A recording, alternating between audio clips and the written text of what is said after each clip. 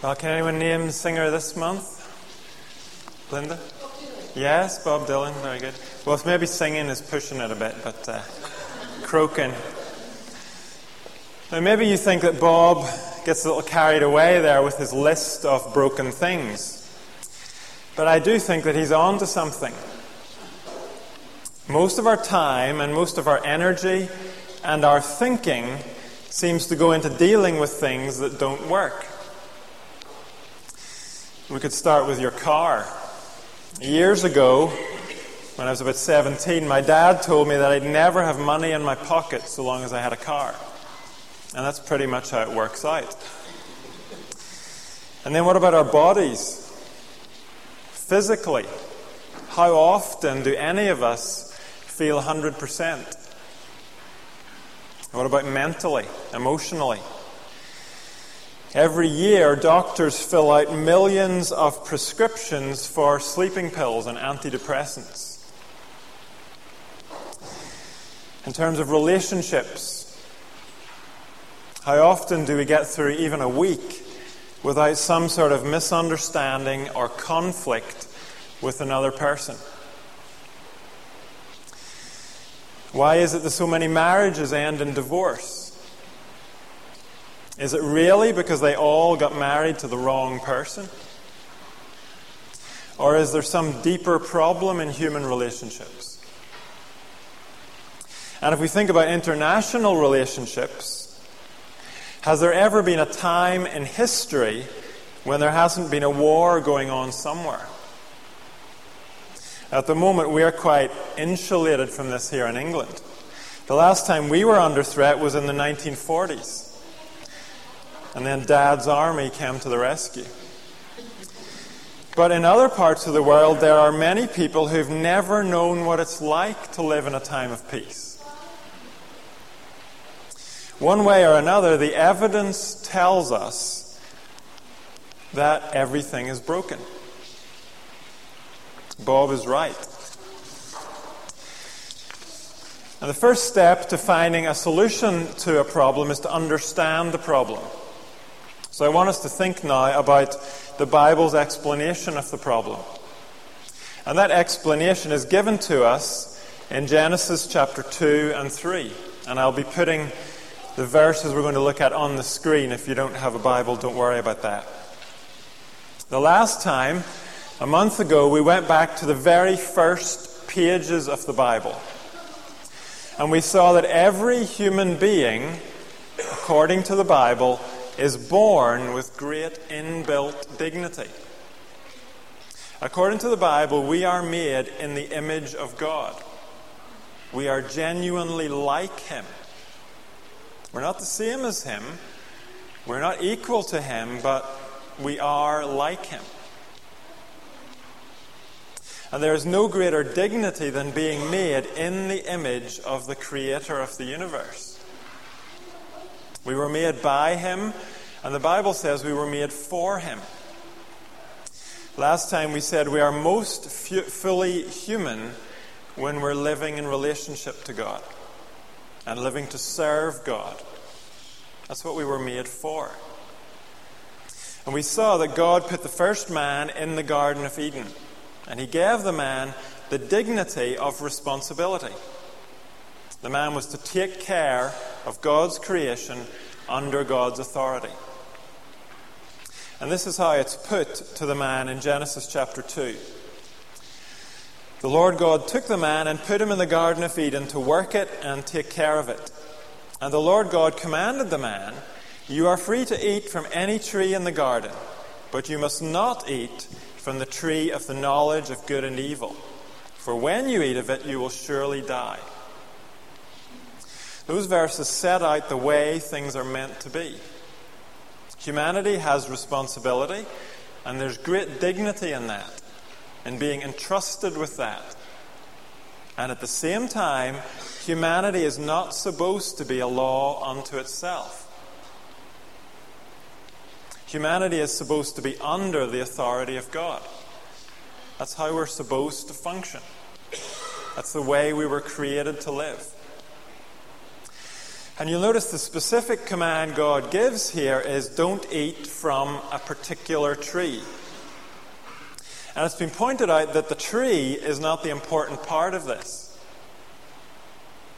The crucial part is that God has set a choice before the man to obey or disobey. God could just as well have said, don't cross this stream or don't climb that mountain. The key point is that the man is called to obey. And a writer called Francis Schaeffer sums it up for us like this.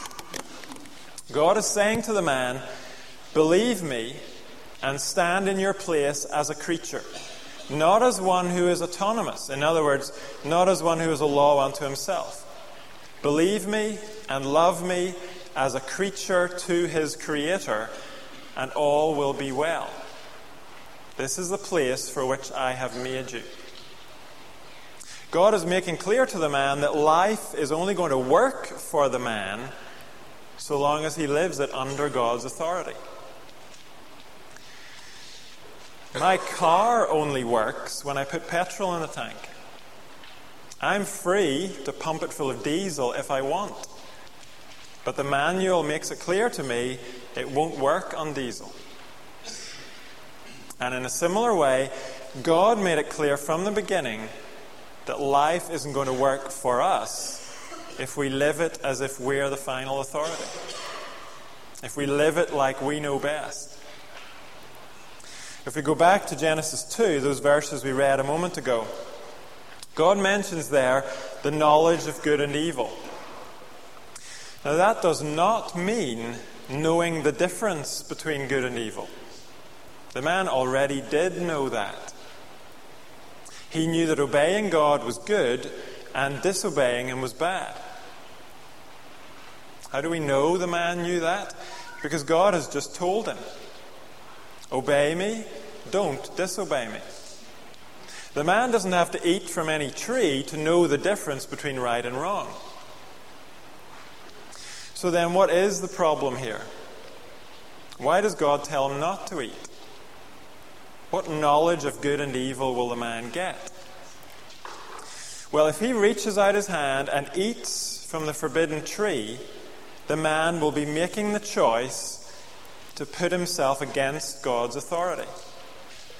By disobeying God's command, the man will be saying, I'm going to decide for myself what's right and wrong. I'm going to claim God's place for myself. God has told me that final authority belongs to Him, but I'm claiming final authority for myself. I'm making a declaration that I know best. No one tells me what I should and shouldn't do. In Genesis chapter 2, the knowledge of good and evil means the right to determine for myself what is good and what is evil. It means the authority to write the rules for my own life. And this is how a writer called Herman Bavinck puts it. He says, the knowledge of good and evil is not the knowledge of the useful and the harmful, of the world and how to control it, but the right and capacity to distinguish good and evil on one's own. That's what we're talking about. And Bavinck goes on to say the question in Genesis 2 is this: will humanity depend on and submit to God, or will humanity try its own luck? Well, Genesis 3 tells us humanity did try its own luck. When the serpent tempts Eve, his selling point is to say to her, take control. Break free from life under God's authority. Take that authority for yourself. God's just trying to hold you back and keep you down. He says to her, for God knows that when you eat of it, your eyes will be opened and you will be like God, knowing good and evil. When the woman saw that the fruit of the tree was good for food and pleasing to the eye, and also desirable for gaining wisdom, she took some and ate it. She also gave some to her husband who was with her, and he ate it. The woman and the man don't need too much encouragement from the serpent. The idea of taking God's place is desirable to them. They're attracted to the prospect. But the moment they assert their own authority, in that moment something breaks. This is often referred to as the fall. But a better description might be the rupture or the separation. The proper relationship between the creator and the creature has been broken. And because that is broken, everything is broken. It's like me pumping my car full of diesel. The moment I do that, nothing that follows is going to go well. And that's what we find. The first aspect of the brokenness that comes to light is the man and woman's understanding of themselves. Then the eyes of both of them were opened, and they realized they were naked. So they sewed fig leaves together and made coverings for themselves. Think for a moment about the way Christianity is often portrayed today. It's portrayed as repressive, isn't it? We're told it represses your sexuality. It represses your enjoyment of your body. Now, those accusations come about because people realize that we have no end of problems connected to our sexuality. And we have no end of problems connected to our view of our own bodies.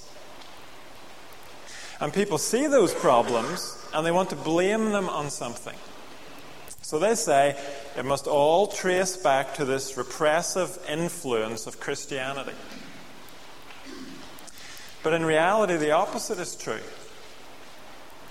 The Bible says God made the first man and woman as properly functioning sexual beings. God made them wonderfully unself-conscious about their bodies.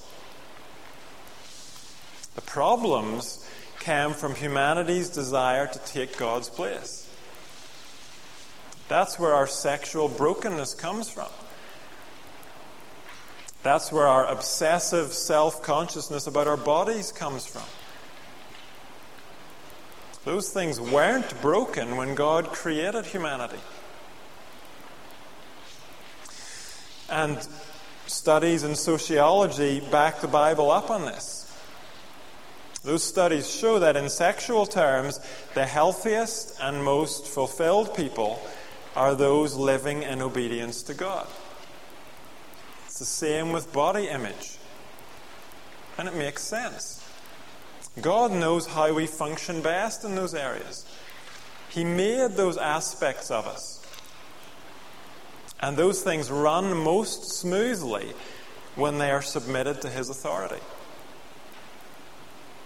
It's when we try and make up the rules for ourselves in those areas, that's when it all falls apart for us. So don't buy into the lie that says submitting your life to God crushes your sexual freedom. Actually, submitting your life to God brings true sexual freedom.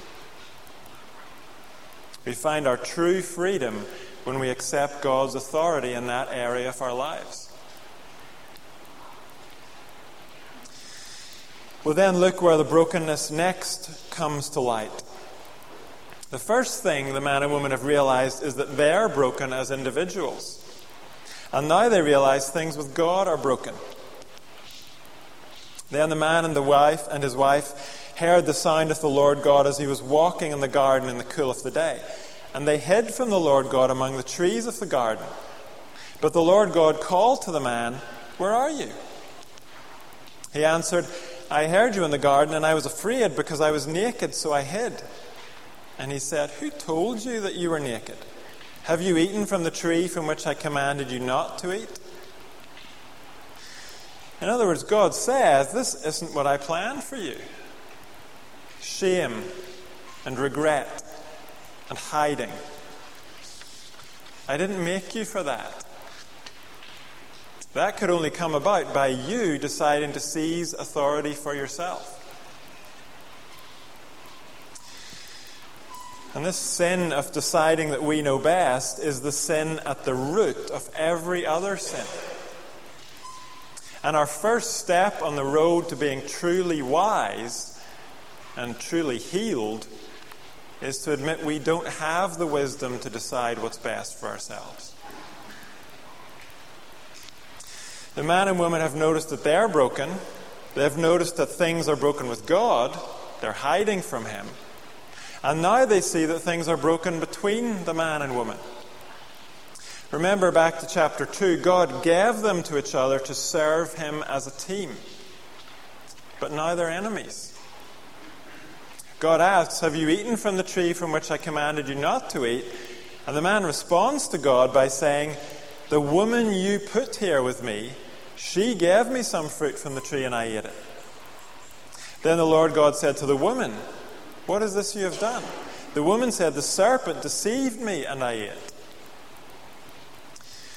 The biggest irony here is that all this came about because the man and woman wanted to take charge of their own lives. And now they won't take responsibility for anything. It's all somebody else's fault. God's, or the woman's, or the serpent's. Just keep blaming someone or something else. And God goes on to tell the man and woman how it's going to be for them. He says to the woman, your desire will be for your husband, and he will rule over you. The first line there does not mean you'll constantly go weak at the knees about your husband. That's not what it's saying. It means your desire will be to dominate your husband. And his attitude to you will be to assert his authority harshly over you. In other words, God is saying the sexes are going to be at war from now on. God made them for teamwork, but now there's going to be antagonism toward one another. In subtle and not so subtle ways, they're going to try to get the better of each other.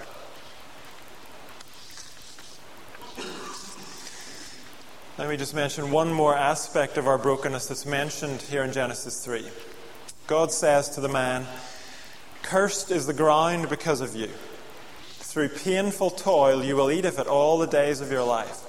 It will produce thorns and thistles for you, and you will eat the plants of the field. By the sweat of your brow you will eat your food. Our relationship to the world around us is broken. And so all of our work is a struggle. We were made for work, but now much of the joy of work has been lost for us.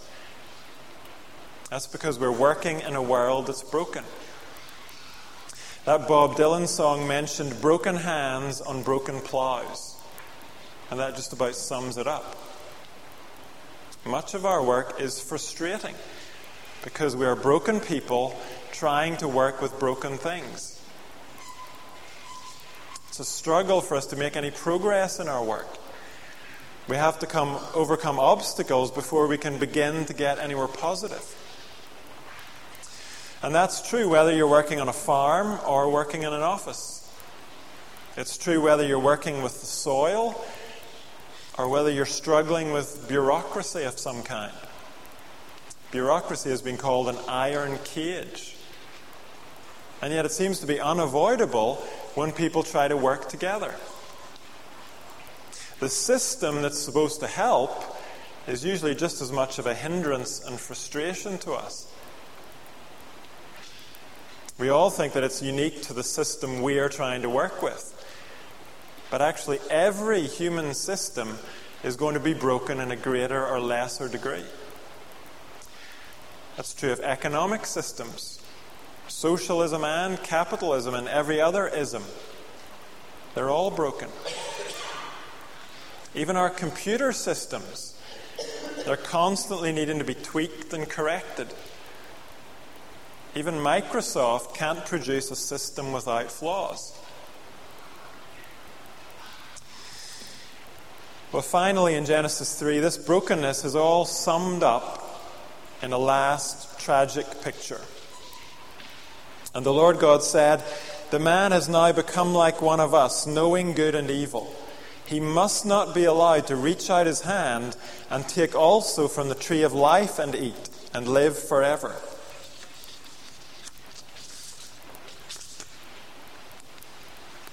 So the Lord God banished him from the Garden of Eden to work the ground from which he had been taken.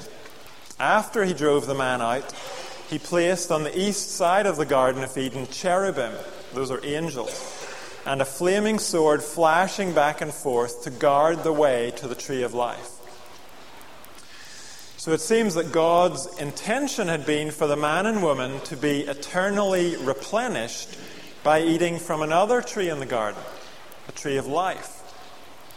But now that they've set themselves up as rivals to God, they're going to be denied access to that tree. And so God's promise from chapter 2 has come true. He promised them that when they ate of the tree of the knowledge of good and evil, they would die. And they did. Spiritually, something in them died immediately. Something broke. And physically, their bodies are now in bondage to decay. They have no access to the tree of life. And you can see that the chapter ends with a very clear message. There is no way back. We can't just turn around and start over again. God's creation is broken and we can't mend it. Humanity is broken and we can't mend ourselves. Doctors and psychologists and psychiatrists can ease some of the symptoms of our brokenness, but they can't mend us. Medication can mask our brokenness, but we're still broken.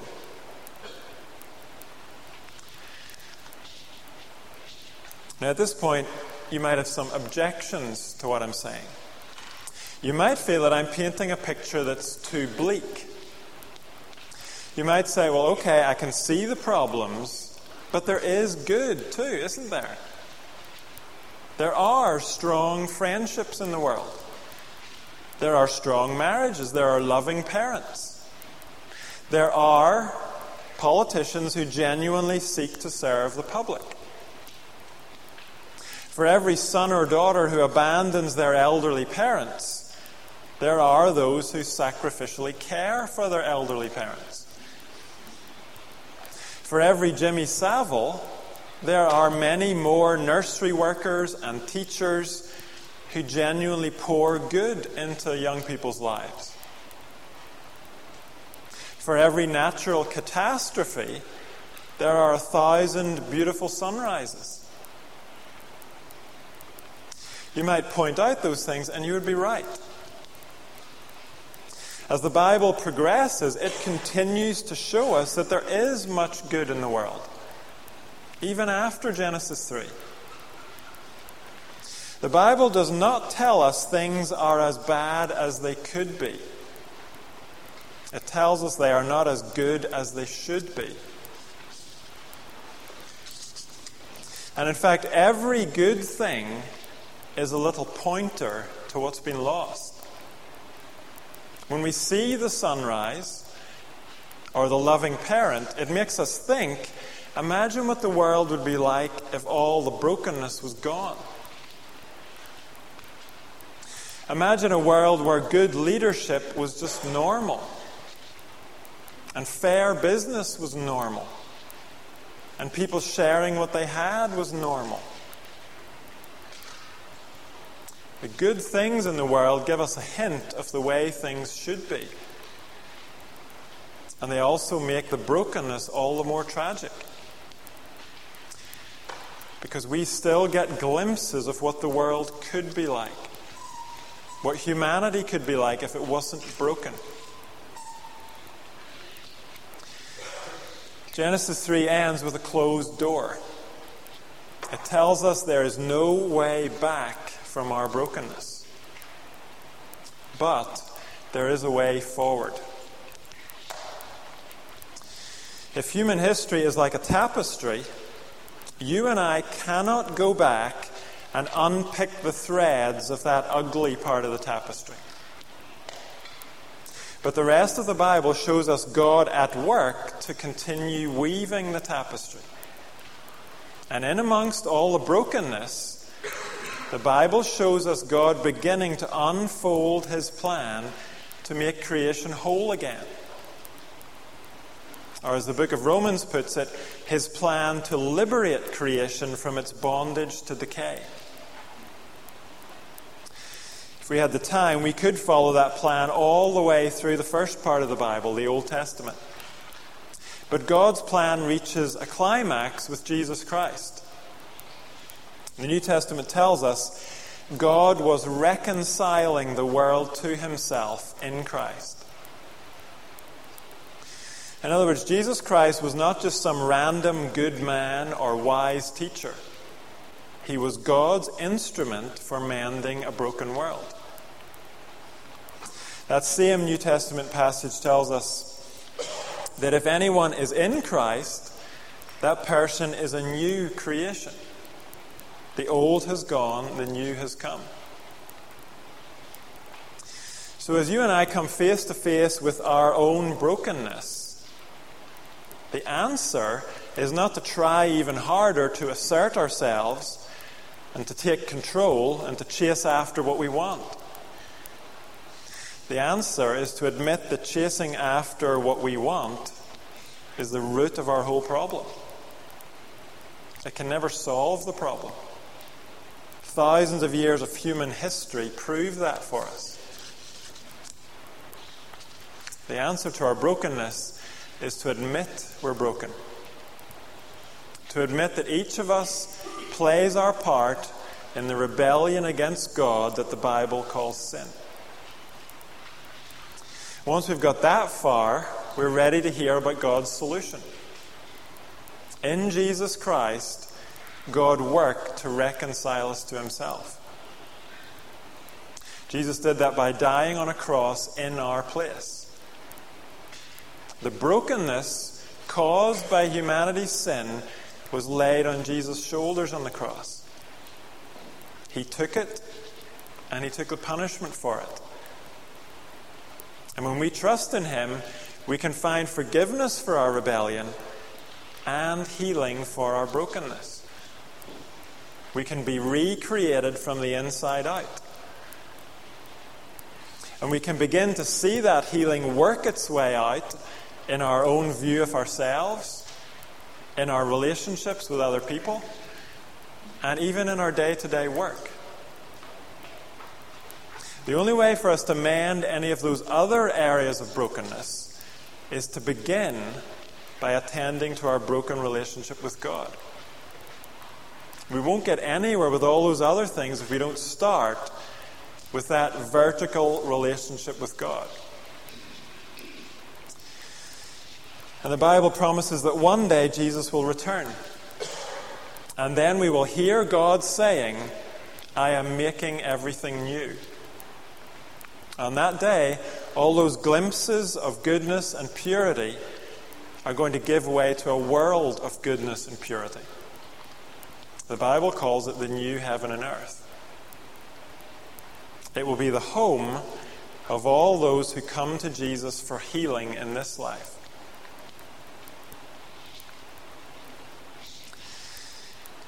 At this point, I'm going to stop, and I want to give you opportunity for questions, comments.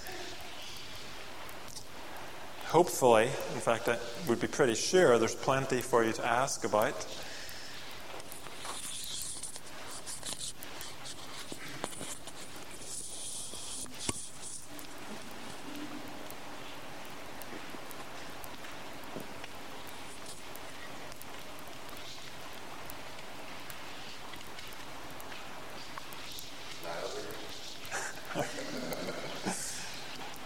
Or do you need 10 minutes to recover from the barrage?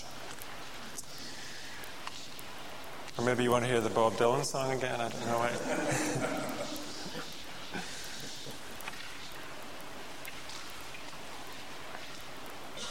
Any questions about things that came up? Maybe things in the Bible passage or things that I've said about it? I knew I could count on you, Martin.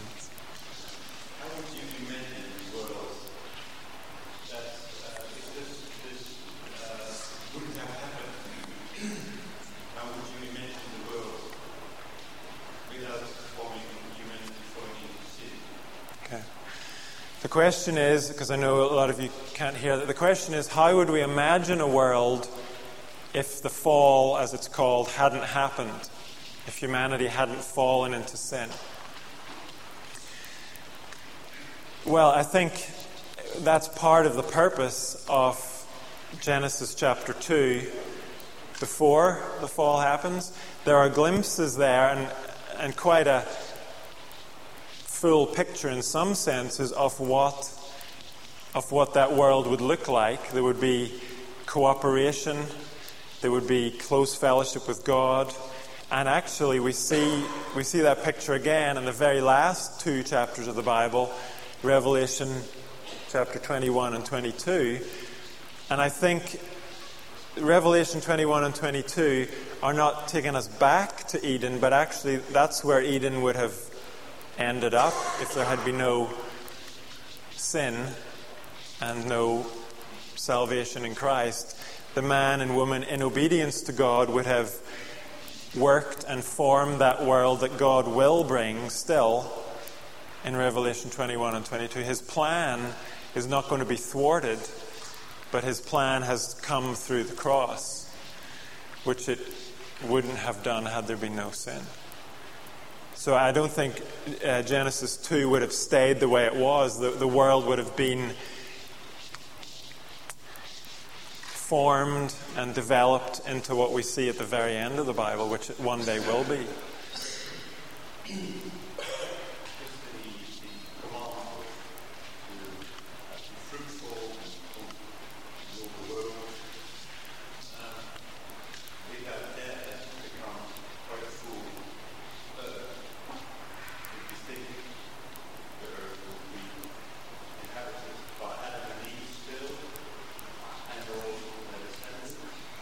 The question is, the man and woman were given the command in Genesis 1 to be fruitful and fill the earth. So, if there had been no sin, are you asking, would we be overpopulated, even more overpopulated?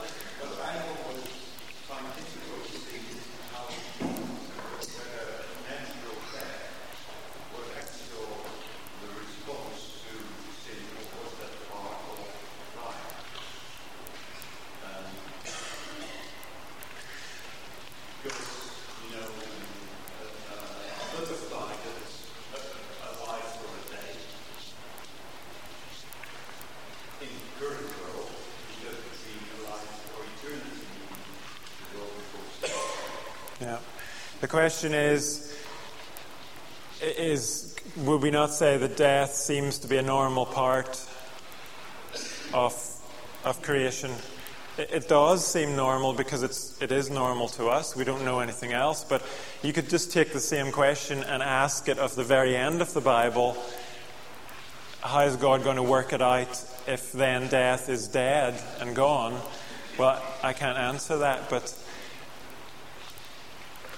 certainly that's the case at the end of the Bible. There will be no more death. And so however God does it then is how he would have done it had sin not come.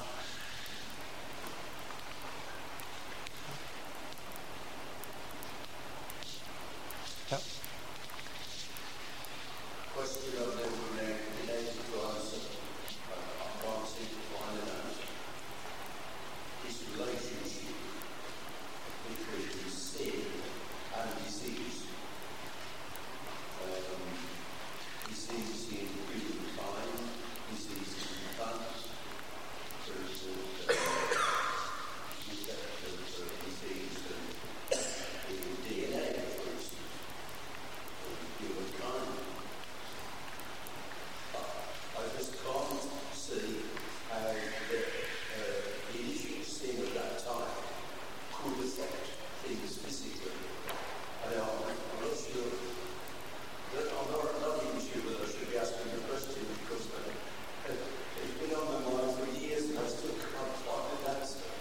The question is, how is it, and when we see disease in nature and humans and plants, how is it that the sin could have affected that?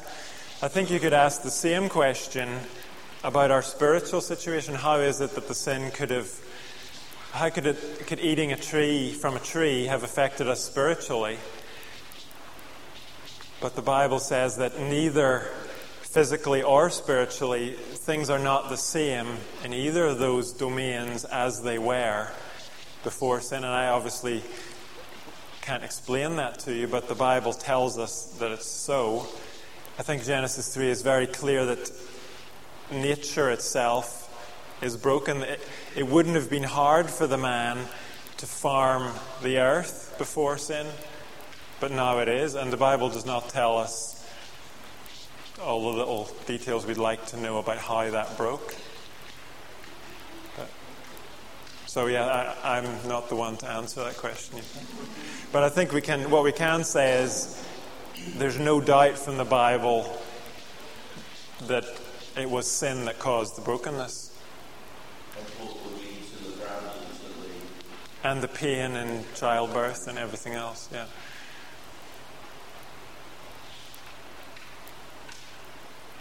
Yeah. Do you think Adam and Eve would have gone to heaven? Oh. Can I pretend I didn't hear that? The question was, do I think Adam and Eve would have gone to hell? That means, you mean after they ate the fruit?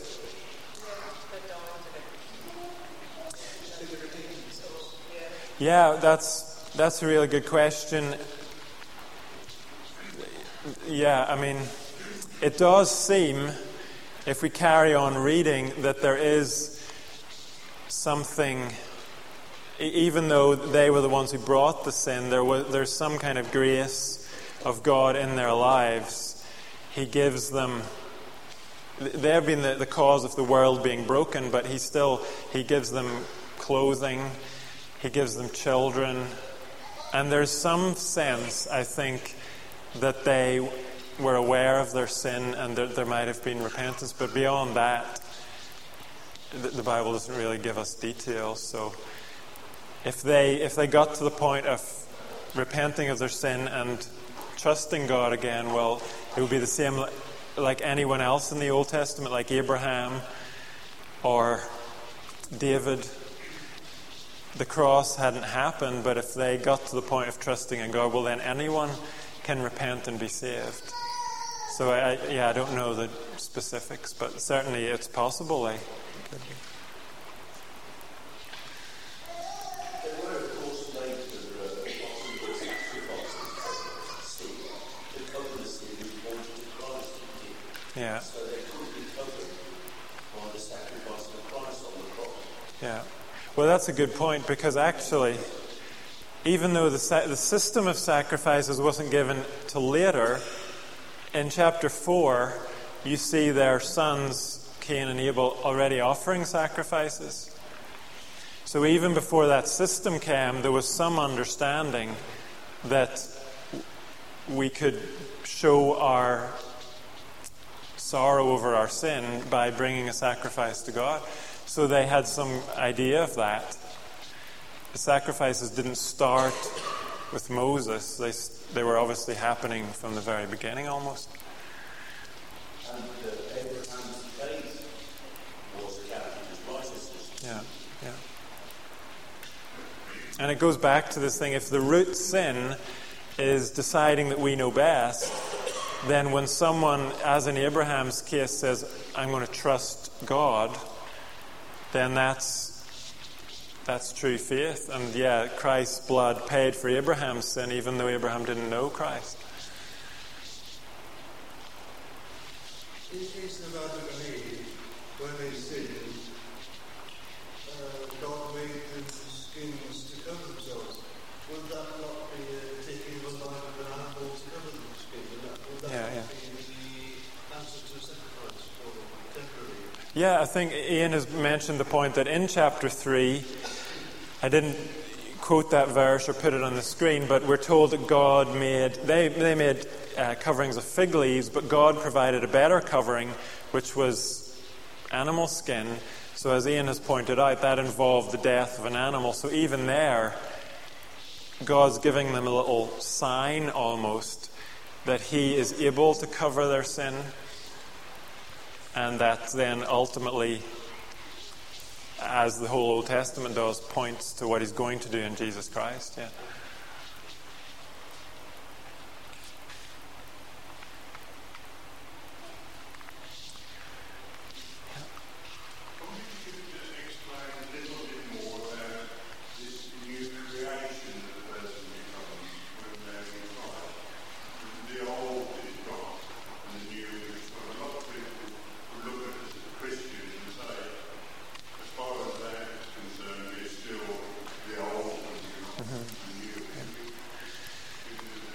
Yeah. The question is, what about this new creation thing? Because as we all are very much aware, we are still not what we should be. And people observe that about us.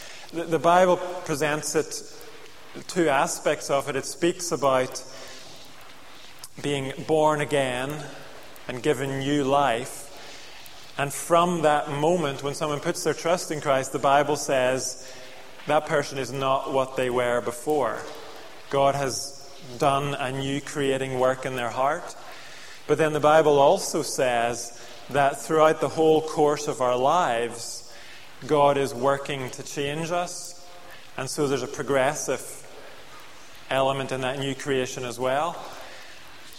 One way that I've heard it explained is, if you imagine a broken down, dilapidated house, and someone comes along and pays the money and buys that house, from that moment, things are not the same. That house is in new hands, and it has a different future ahead of us. But then it may take years before that new owner renovates and rearranges what he's bought. And I think that's a somewhat helpful picture of what happens to us. When we put our trust in Christ, God has bought us for himself. And it takes the rest of our lives for that to work its way out into our lives. And it won't be until the new heaven and earth when we are what we are going to be. And I think too, when people look at Christians and say, well, that person's a Christian, but look at them, I think it's really helpful to take into consideration, where was that person when God began to work in them? Because some people have had a very polished, privileged upbringing, and when they become a Christian, their outward behaviour might not look all that different. Their hearts are different. But then imagine someone who has had no advantages in life at all. When God takes that person, they're not going to look as good outwardly as the polished person, but yet they're still very different from when God took them. So you've got to take into consideration where the person was when God stepped in and made them a new creation.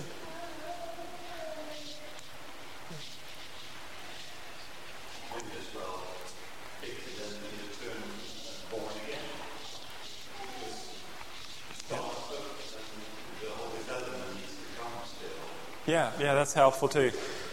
Martin says that even the term born again implies that there's new life, but it takes a lifetime for that to develop and mature. So yeah, that's helpful too.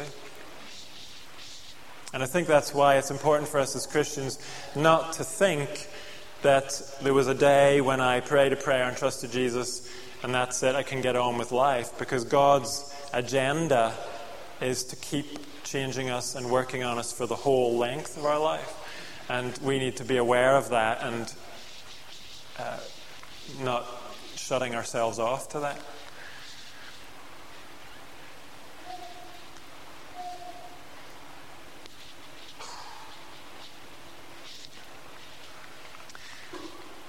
Is that a good point for us to turn towards the food? Are there any last questions before we do that?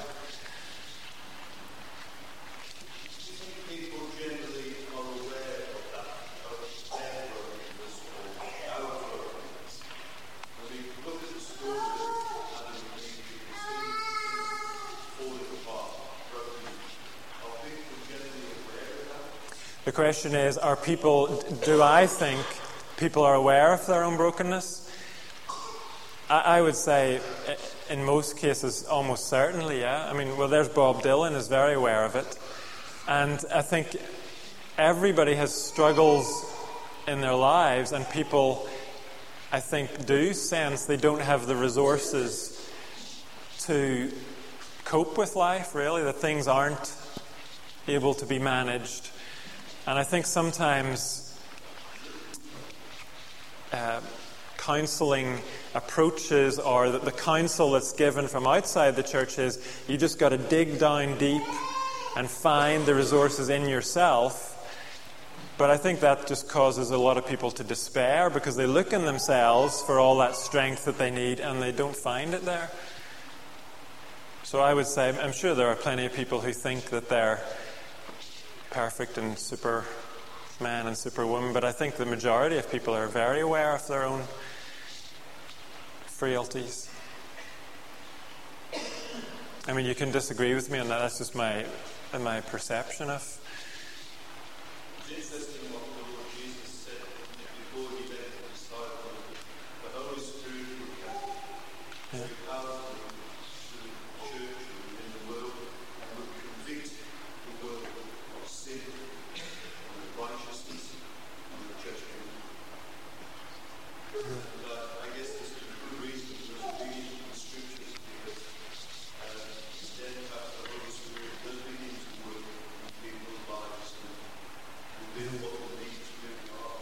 Yeah.